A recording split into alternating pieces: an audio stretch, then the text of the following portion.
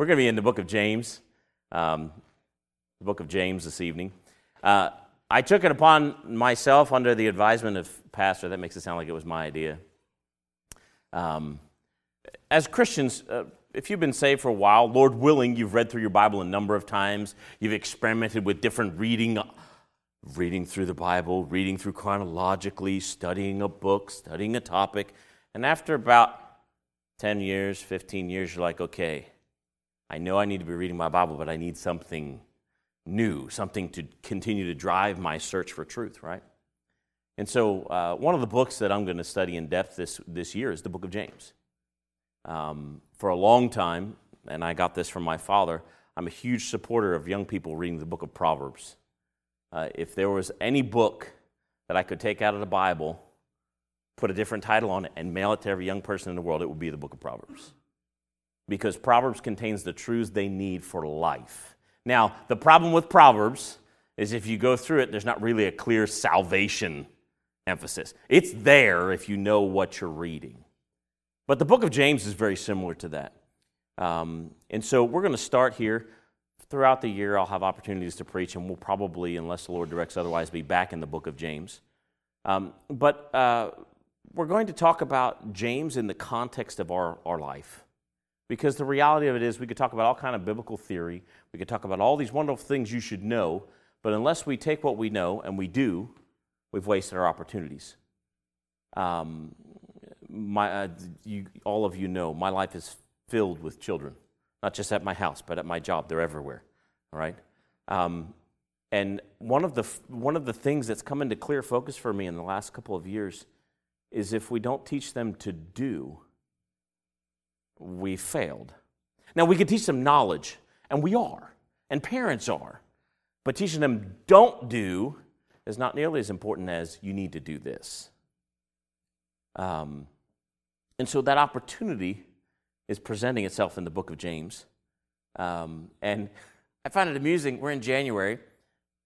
Pastor preached on, trials. Pastor preached on strife. Pastor preached on these negative things. This is going to be a negative message too. All right, I'm sorry. Well, I'm not sorry, but it is. And so let's have a word of prayer, and then we'll jump into this, and we'll look at the book of James. Father, would you help us tonight? Our one desire is to understand from your word what you would have us to do. Lord, you've spoke to my heart today about this thing, the things that we're going to talk about. Father, you desire to speak to each one of us. Lord, would you use me as a conduit? Father, nothing that I'm going to say tonight comes from my own intelligence or my own wisdom. It comes from your word. So, Lord, would you help us to listen with an ear for truth and a desire to do what's right. Give us strength, Lord. We love you. We thank you so much for allowing us to be here. We ask all this in your Son's name. Amen. So, this is the title of the book of James, the series that I'm going to eventually put together at some point. All right? Reality and religion. If you look at the book of James, that's the summary. How do I live what I'm learning? That's the problem.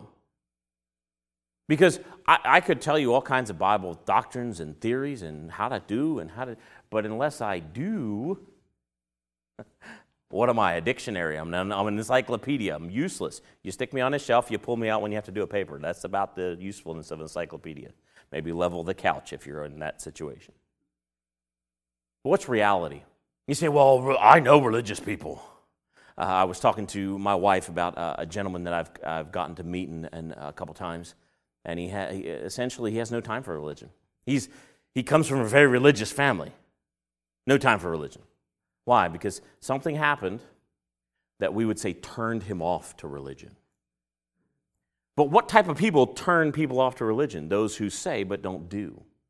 I've never met anyone who said, man, I went to church, and this Sunday school teacher, he taught me all this stuff. He said, I shouldn't do this. And then he prayed for me, and he visited me, and he would come by at Christmas and bring a present if my family didn't have money for presents, and that turned me off. No, it's always, well, this person told me to get out of their seat in the church, or this person was talking about me behind their back. It's never about someone who's doing what they're supposed to. It's always about a Christian who's not behaving as a Christian should.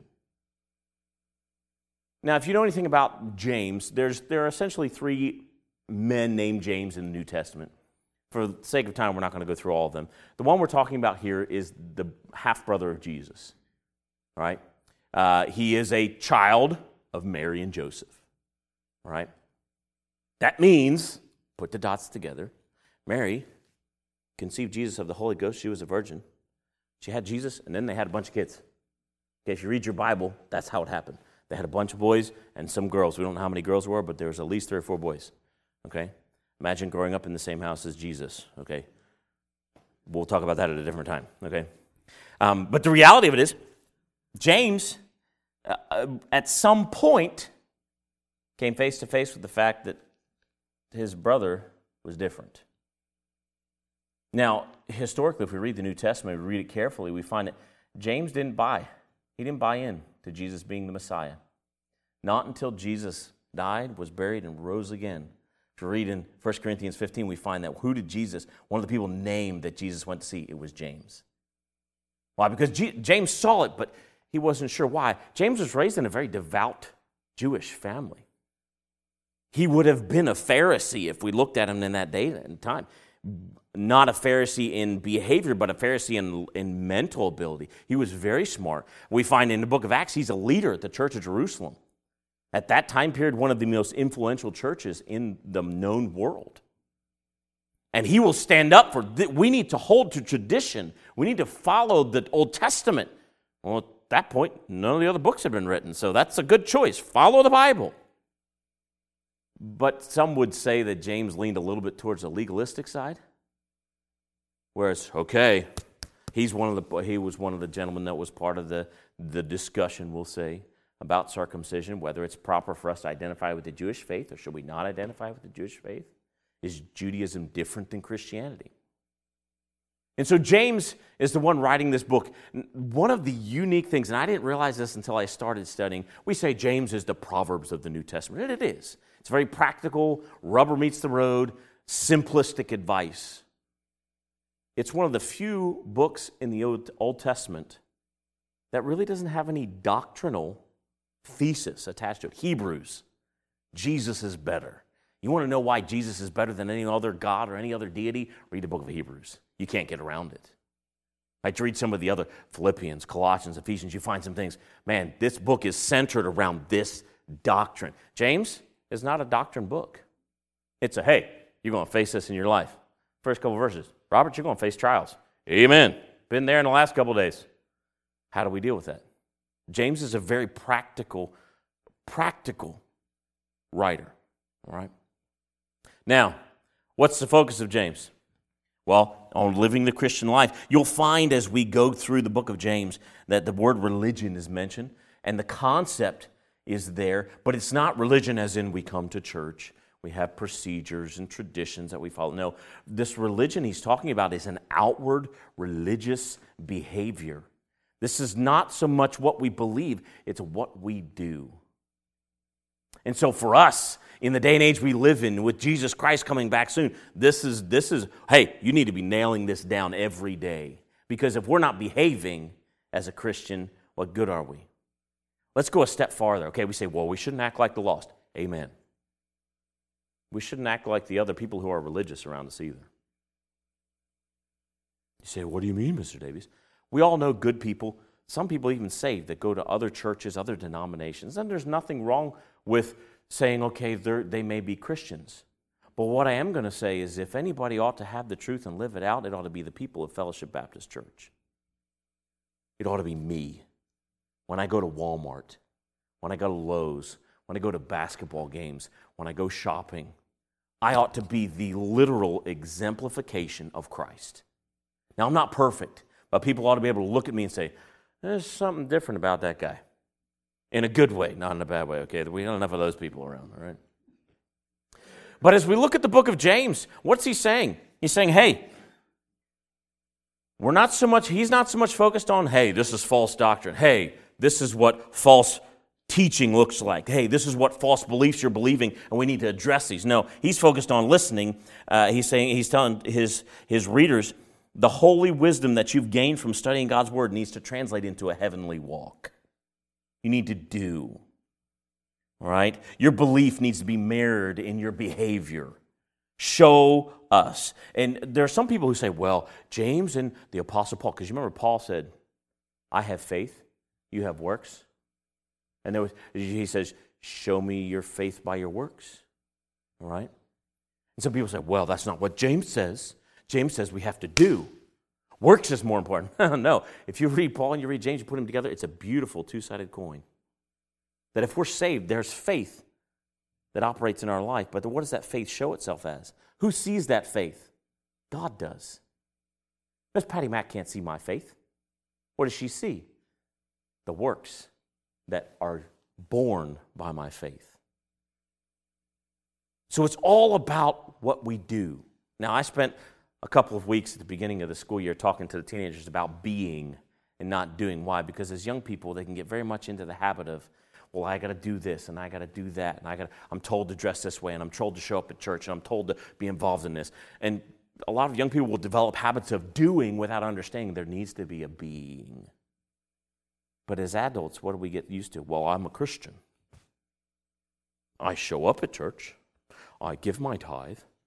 I'm in the choir. I teach a Sunday school class. And we're so about being that we forget we have to do besides the times we're here. We have to be involved.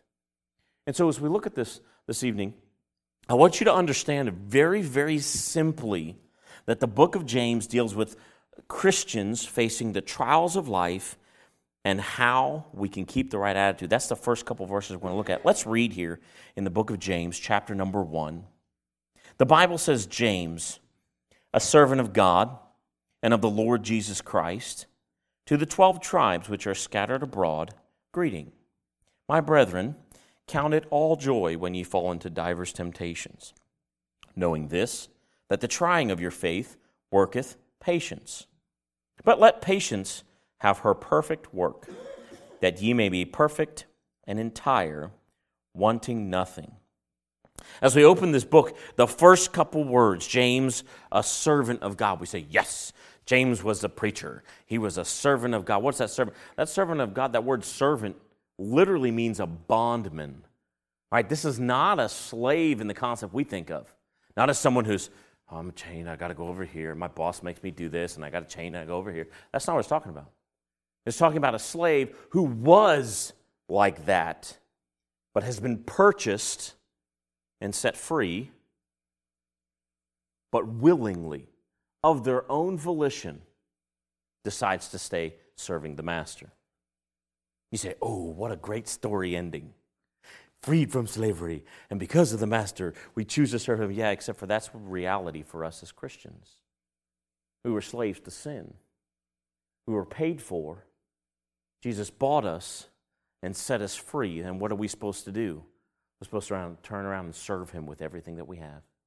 This word translates literally. This is a literal translation. A slave who gives himself willingly to another, devoted to them, to the disregard of their own interests. This literally is a picture of one who voluntarily subjects themselves to their master of their own free will, out of love and devotion. So we find James is saying something just in that opening introduction. We tend to skip over the introduction. Oh yeah, that's the to whom it may concern of the Bible, right? James, a servant of God and of the Lord Jesus Christ, to the brethren of God, greeting. And now we're going to talk about Bible stuff, all right? James is making a statement. He doesn't introduce himself. James, the brother of Christ. He doesn't say that. James, the pastor of Jerusalem. James, a follower of the Messiah. He doesn't say that. He says this, no, I'm a servant of the Lord Jesus Christ. The truth of that is that we must also be servants. And then it says, to the 12 tribes which are scattered abroad. Now, lest you think, oh, so this is to the Jews. We don't have to listen. No, not really. This is to Jewish Christians. All right, this phrase, to the 12 tribes scattered abroad in the New Testament, most often will refer to Jews who became Christian and because of persecution have been scattered all over the world. You understand world empires at this time period. When they conquer a nation, they take a bunch of people and they drag them with them. And then we conquer this other nation. Okay, we're going to leave some of you here. And what do? We divide up all these people groups so they can't get together and come up with a plan to overthrow us. It's a control thing. Rome did the same thing. Greece did the same thing. Babylon did the same thing. The Persians did the same thing. This is a normal pattern for world empires. And so we have, by the time period of Christ, Jews scattered all over the world. Today, Jews are scattered all over the globe. I read a statistic today that said half of the Jewish people in the world live in Israel, and then the next largest place to live is Western Europe, the United States, and then Russia. Okay? So there's Jews everywhere. So when James is writing this, there's Jews scattered all over the world. There's some in Italy, there's some in the Balkans, there's some in the Middle East, there's some over still in the Babylon area, there's some scattered down into Africa. He says, hey, those of you that are Jewish and you've been saved, this letter's for you. What does he say? The first thing he says, my brethren. That's how you know he's writing to Christians, he's not writing to Jews. He says, count it all joy. As I study this idea, the phrase, there's a word in verse number 2 that we say diverse temptations. If we're not careful, we interpret temptations in the wrong direction. We think of temptations as in the carrot in front of the donkey, trying to get you to do sin. That's not what it's talking about. This word temptations is translated elsewhere in James as the word trials, testing, right? Evaluation. This is not talking about sin. It's talking about Christians being put in a situation where they now have to learn something, okay? As I was reading about this, there's a gentleman, he was pastor all over the United States in 1930s through the 1970s. He died in 1983. His name was, let me see where I wrote it down here, Richard Suhm. And he wrote about the book of James. He said the James chapter 1 is about the blessings of irritations.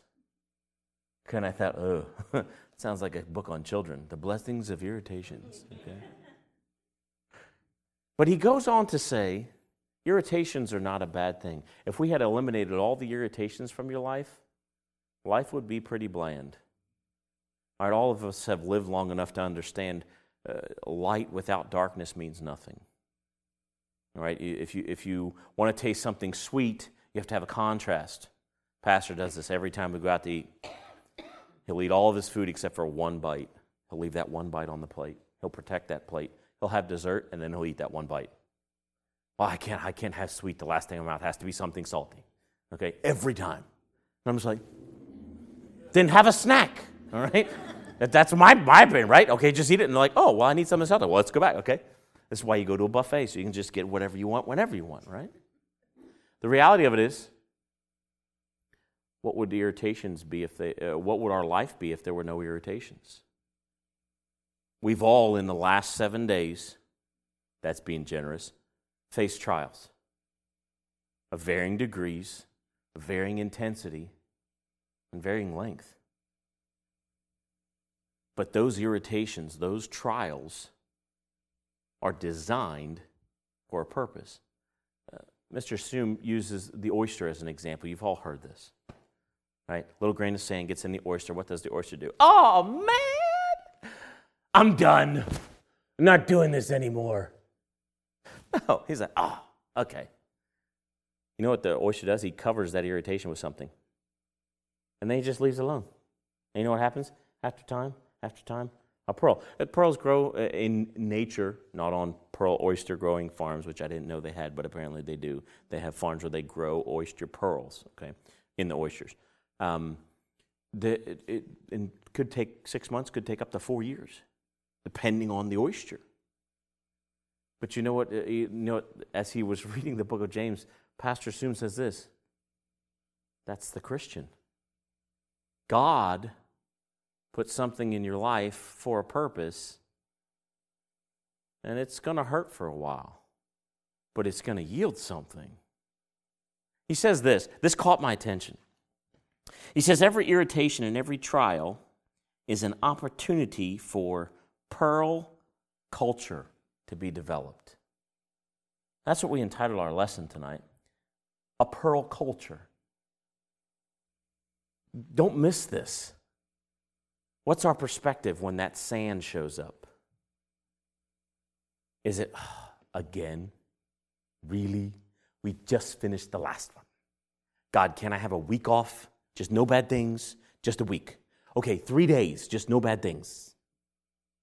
And we have to go get into our prayer closet or go sit in the chair in the living room and stew for a couple hours. And we're like, okay, fine. All right, we're going to have to deal with this. We might as well just pull up our big girl pants and deal with life. But you know what? That's not the pearl culture. He says, if oysters did that, we'd never have pearls. What should our culture be? Every trial, every irritation is an opportunity to create pearl culture. The more trials we face, whether they're from God or from the devil, let's be honest, we make them ourselves, okay? The more opportunities we have to grow and to develop. He said this, which caught my attention. He said, in eternity, what a store of pearls we would have if only we took advantage of every opportunity. And so, when we look at these opportunities that we're going to face, and they are opportunities, don't ever get into the rut as a Christian. I've been there, I've lived there, I've been there in the last couple of days, so I'm preaching from a position of experience, not authority, right? Don't ever get to that spot where you're like, oh, again? Really? Always say, okay, God, what are you trying to teach me? That's a totally different mindset. What are you trying to teach me is there's a point to this, right? Not just, fine, we have to suffer through, we'll just tough it out. No, God, where are we going? What are you teaching me? And so as we look at developing a pearl culture as a Christian, there's a couple of things we need to understand about trials. First of all, the trial mindset. Look at verse number 2. My brethren, speaking to Christians, count it all joy when ye fall into divers temptations. That word count literally means to allow this to happen, knowing that there's a purpose. Okay? Knowing that there's a purpose. And then there's a word there, it says fall. We think of this as like falling into temptation. Oh, I didn't know sin was there and it got me. No, okay? If you pay attention, nobody's, okay, excuse the phraseology, nobody's dumb enough not to know sin's there. Okay, none of us picked up our phone and said, oh, Facebook, there's nothing bad on here. Or the news, there's nothing bad on here. Okay, no, we know there's danger. What's it say? When we that word fall into doesn't mean it's an accident. That word fall literally means it infers an action. This is so encouraging to me this afternoon when I read this. It's an action without history, meaning it hasn't lasted in the past, and without continuation. It's not going to last forever. Every trial, every irritation has a time limit. It will end. Now, how long it is, that's up to the Lord. But your irritation, your trial, is a limited time. Don't be discouraged. This is taking forever. Oh, what are we going to do? No, it will end. Are you learning? The trial mindset is this. Our mindset should be joy. Trials, understand this. This is foundational Christian teaching. Okay, that's the phrase we're going to use. Trials don't mean God's mad. Right? I had issue with my van that I found out about Monday. And I was like, oh, seriously? Just got my truck fixed so it's running right. Now there's another problem. I'm going back to horse and buggies. All right? And it wasn't like, okay, Lord, what did I do that you're doing this to me? That's a wrong perspective. God's not the one standing there going, let's see if I can make Miss Akers mad. Pokey, pokey, pokey, pokey. Let's see if I can get her to do something wrong so that I can teach her something. But no. A trial is not a sign of God's displeasure with us. It's not. And sometimes we think that, oh, Lord, what did I do to deserve this? Nothing. This is not punishment. I have to say that to my children sometimes. If I say, hey, come sit with Dad, I have to say, you're not in trouble. Why? Because they're like, oh, what did I do? I'm sad. And to sit there with Pat. You're not in trouble. I just want you to sit here. All right? Why? Because we automatically assume I did something. Maybe because we have a guilty conscience. I just thought of that. That's a little too close to home. Let's move on. Trials are not punishment. They're growth events. I know that sounds a little progressive. Okay, I'm sorry. They are. It's an event that has the opportunity for growth. So what are we going to do with it? We're going to face a lot of trials. That's life. And our trials, in verse number 2, they use the words diverse. That means variety. God uses variety when he gives us our trials. Okay, I don't know if variety is the spice of life in that situation, but that's what God does. They're not all the same things. Hey, and you and I going through trials should not surprise us. This shouldn't be like, what, God? What did I do? No, 1 Peter chapter 4 says that trials are expected. This is going to happen. 1 Peter chapter 4 says, think it not strange concerning the fiery trial which shall come upon us. This is the stuff that happened today in Richmond with the bill getting defeated, 6-2. There was 3 groups of people. Okay? One is like, I told you this was going to happen. A bunch of liberals in Richmond. The other group's like, oh, we had so much opportunity. And the group in the middle is like, well, where do we go from here? We already have a plan where we're going. But understand, don't be surprised. Don't be surprised. All right? I don't support the ostrich mentality. Just bury your head in the sand and just do. No.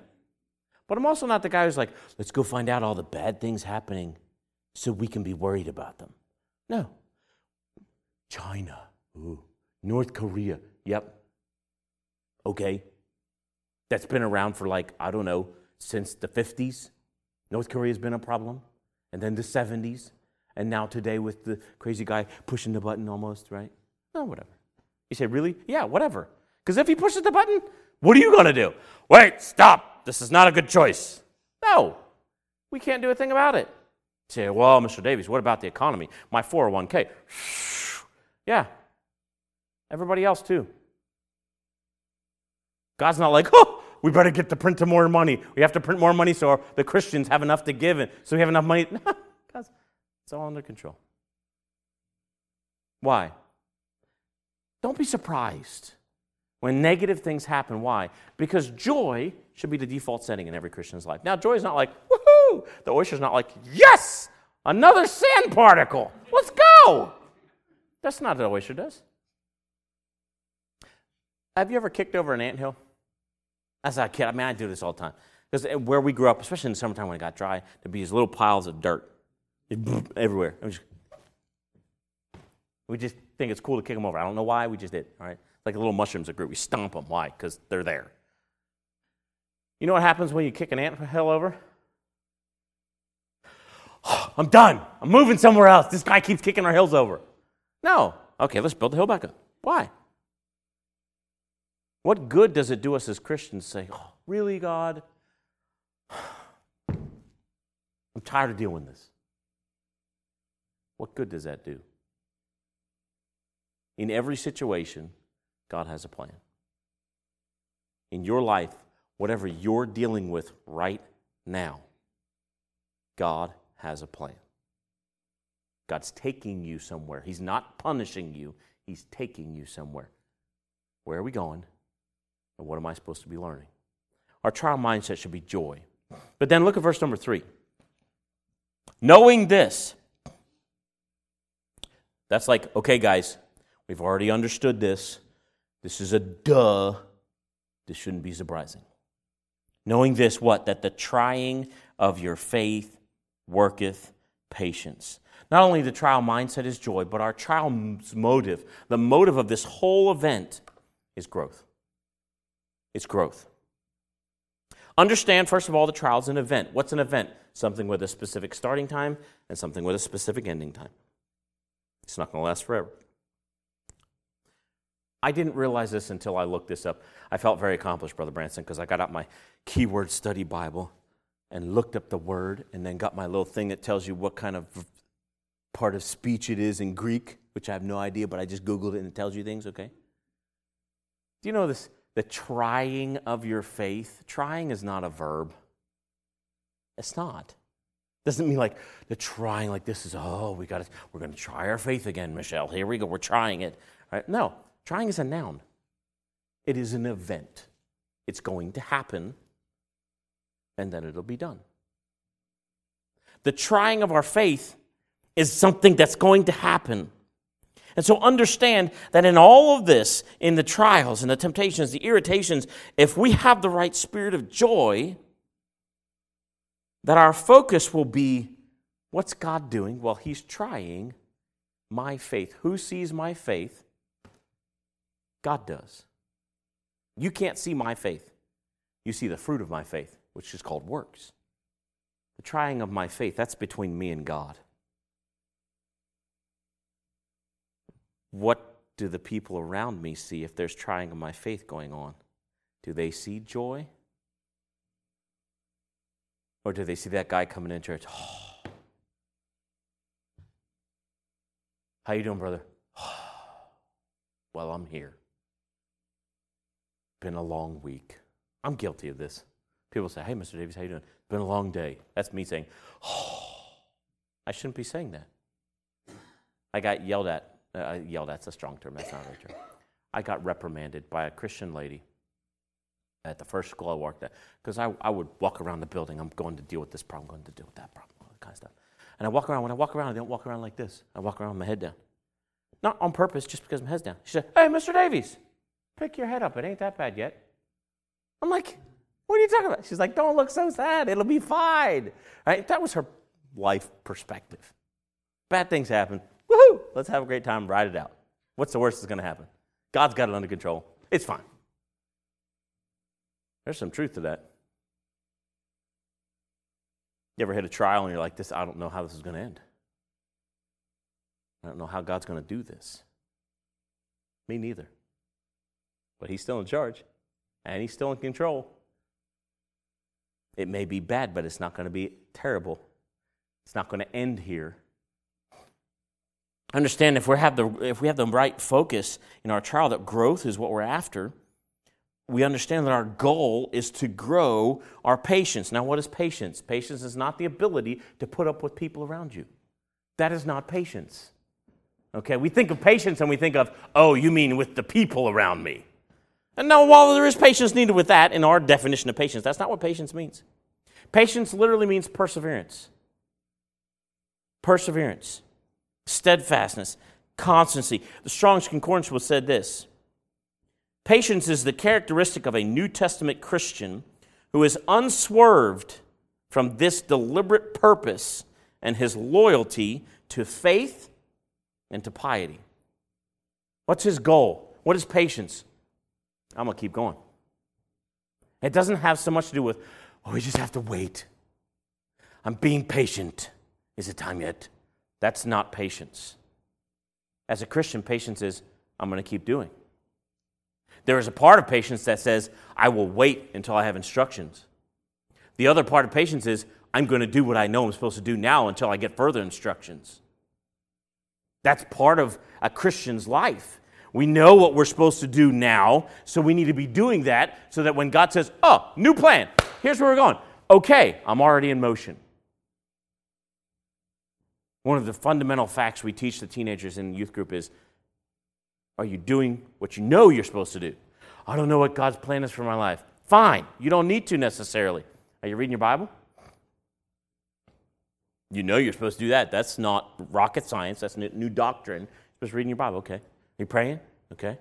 Are you doing what you're supposed to every day as you go through life? Are you being obedient to what you know God's Word says? All of us could do that. They say, man, it's been a rough day. Okay, did I do what I'm supposed to? Did I spend time in God's Word? Did I spend time praying? Did I do what I was supposed to do as a Christian today? That's some heavy questions. Because as a Christian, there's a lot of stuff we've gotten accustomed to doing that is not what God would have us to do. And so understand that our goal is growth.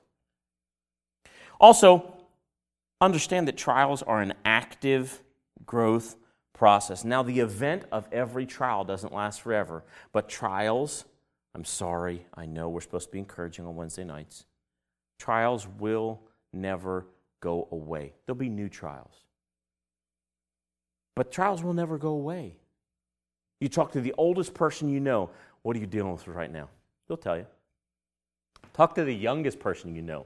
What kind of problems did you have today? All right, I always ask Liam, how did school go? Good. Didn't tell me anything. Then I started asking questions about events. How did you do on your papers? Oh, I did okay. I said, you take your time, you write neatly, okay, all the kind of stuff parents are supposed to say to kindergartners. So how did class go? Well, so-and-so did this today. They always have this problem they're dealing with. And I tried to tell him, don't do that. But the teacher had to tell him, stop. Okay? That's 6-year-old problems. Big deal in life, right? Those trials never go away. So I don't want to say let's be resigned to the fact because that sounds fatalistic. But the reality of it is trials are going to happen. They're designed for your growth, to help your faith and to help your patience, to give God glory. So when we hit a trial, let's train ourselves not to be, it's okay. I don't like it, but that doesn't mean it's not good for me. We teach our kids this, right? I don't like broccoli. That's too bad. It's good for you. You're going to have to eat it. All right? The big achievement at my house tonight was Liam ate all of his peas without Mom having to set the timer. That's groundbreaking, folks. Jesus was at our house tonight. I wasn't even there to threaten. Why? We teach our children, this may not be enjoyable, but it is good for you. And then as adults, we say, it's no fun being an adult. This isn't fair. My friend over there is not having this problem. Just because it's not fun doesn't make it wrong, doesn't make it bad. It means we have to live as Christians and say, okay, what are we doing, Lord? Give me direction. Where are we going? And so our trial, the motive of our trial, what's God trying to do? He's trying to grow our faith, all right? So not only do we have to have joy, not only do we have to understand this is about growth, but then last of all, look at verse number 4. We need to look at the trial's masterpiece. Verse number 4, but let patience have her perfect work. That word perfect does not mean without flaw. It means lacking in nothing. Complete, all right? Not wanting, not unsound, okay? Let patience have her perfect work, that ye may be perfect and entire, wanting nothing. Look at that last phrase. Perfect, complete, not missing anything. Entire, completed, wanting nothing, not missing any parts. Did you get the point? 3 times he said the same thing. What's our goal? That our patience will grow to the level God needs it to grow in this trial. Because guess what? My patience grows.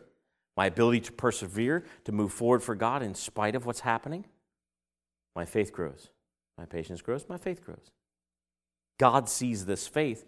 People see the patience. This is how do we live. So what's the trial's masterpiece? It is patience. Your patience growth is essential to the Christian's walk. One of the things that bothers me might be a strong term that I notice now, and this may be because, in my opinion, I'm getting older, okay? Some of you don't agree with that, that's all right. I notice Christians who can't handle things. Something bad happens and there's an explosion. Oh! Something happens and they're yelling and screaming and throwing things. I notice that. Why? That's not how Christians should behave. Now, they've just been saved for 3 weeks, completely understandable. This is a teaching opportunity. They've been saved for 40 years, and they get mad, they're yelling, throwing stuff across the workshop. Something's not right here. Why?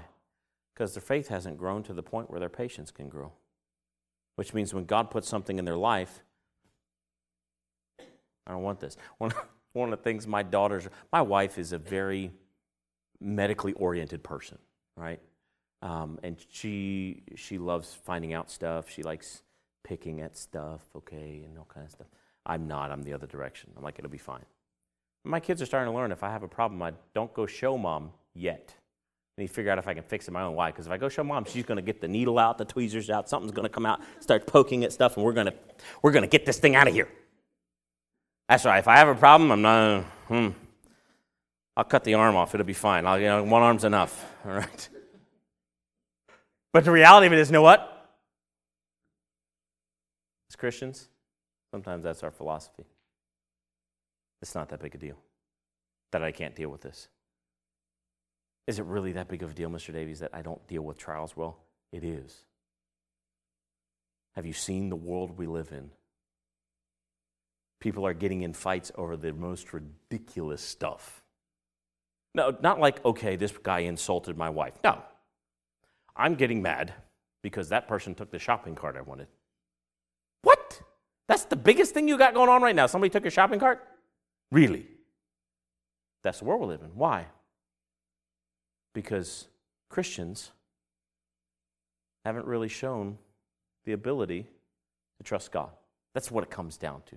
That's the baseline. Understand that patience is what we're after. Patience that lacks nothing, and completeness is our end goal. Pastor Sume said this: patience is the true pearl. It is victory over irritation and trial. And it's possible. Now, I'm not going to be the one to stand up here and say it's possible in every situation, although according to the Bible it is. I need to work on it being possible in every situation, because I had some situations in the last 7 days I didn't exactly exercise my patience and allowing my faith to be grown. This is probably why God's teaching me this today. But if we're going to develop a pearl culture, we need to understand that we need to have joy. God's trying to grow us, and we're really aiming for patience, perseverance, the ability to be consistent. Every Christian struggles to live in outward obedience to God's word, and they struggle to manifest righteous behavior. If we adopt this correct mindset that we see here of living in a pearl culture, it'll enable us as Christians to show a pattern of good works. That's in the book of Titus, chapter 2. If we're going to make a difference in the world before Jesus returns, we have to live differently, not just than the worldly people, but than the religious people. So Pastor, you all heard about the podcast idea? Okay. Pastor says, we need to do a podcast together. Because, both of us have that much information we need to share with the world. But apparently somebody thought it was a good idea. But he said, if we do this podcast, you can't use "so what" at the end. That's what he told me. That's what he told me. No, so what? You got to find your own phrase. I don't like this phrase. This is what I came up with today. Now that you know, what will you do? Isn't that a good phrase? I don't know. It's too long. It needs to be shorter. I thought of Paul Harvey. Here's the rest of the story, but that's already been taken, so I can't use that one. In reality, as a Christian, every time I come face to face with a trial, every time I come to church and hear preaching, every time I read my Bible, every time God speaks to me, this is the question I ask myself. Okay, I know it now. What am I going to do? We have churches full of Christians who know, but not do. So what trial are you facing right now? Every one of us is facing something. If you're not, buckle up. But you're facing a trial right now. Do you have joy? In spite of what's happening? Are you focused on the fact that this is a growing opportunity, not punishment? God's not giving you the stink eye. He's not turning the screws on you. He's not judging you. He's giving you an opportunity to grow. Are you focused on what we're trying to grow, our patience? See, the truth of the matter is, we have enough people in the religious realm in our world that don't live reality of what the Bible says. You want to distinguish yourself from those other religious people around you? Have patience. When God, on purpose, puts you in a trial. I thought about putting this in here tonight, but the reality of it is God put you in a trial. Where's the Lord at? He's right there with you. In fact, if we use the Bible as context, I think you could argue from the book of Daniel, God's not putting you in the trial. He's bringing you into the trial with him. What's he waiting for? You to learn the lesson. It's not disappointing. Hey, God, I'm trying to teach you this. This is not bad. I'm doing something. Do you see what I'm doing? Okay, now are you going to do it? That's really what it comes down to. Now, That's the opening statement from the book of James. Isn't that encouraging? Life is going to be bad because God's trying to do something. Next time we're going to talk about wisdom and stability. Wisdom is something all of us should be seeking for. Stability, something every one of us is seeking for, especially in the world we live in. But let's be Christians who approach trials with the right attitude. All right, Father, thank you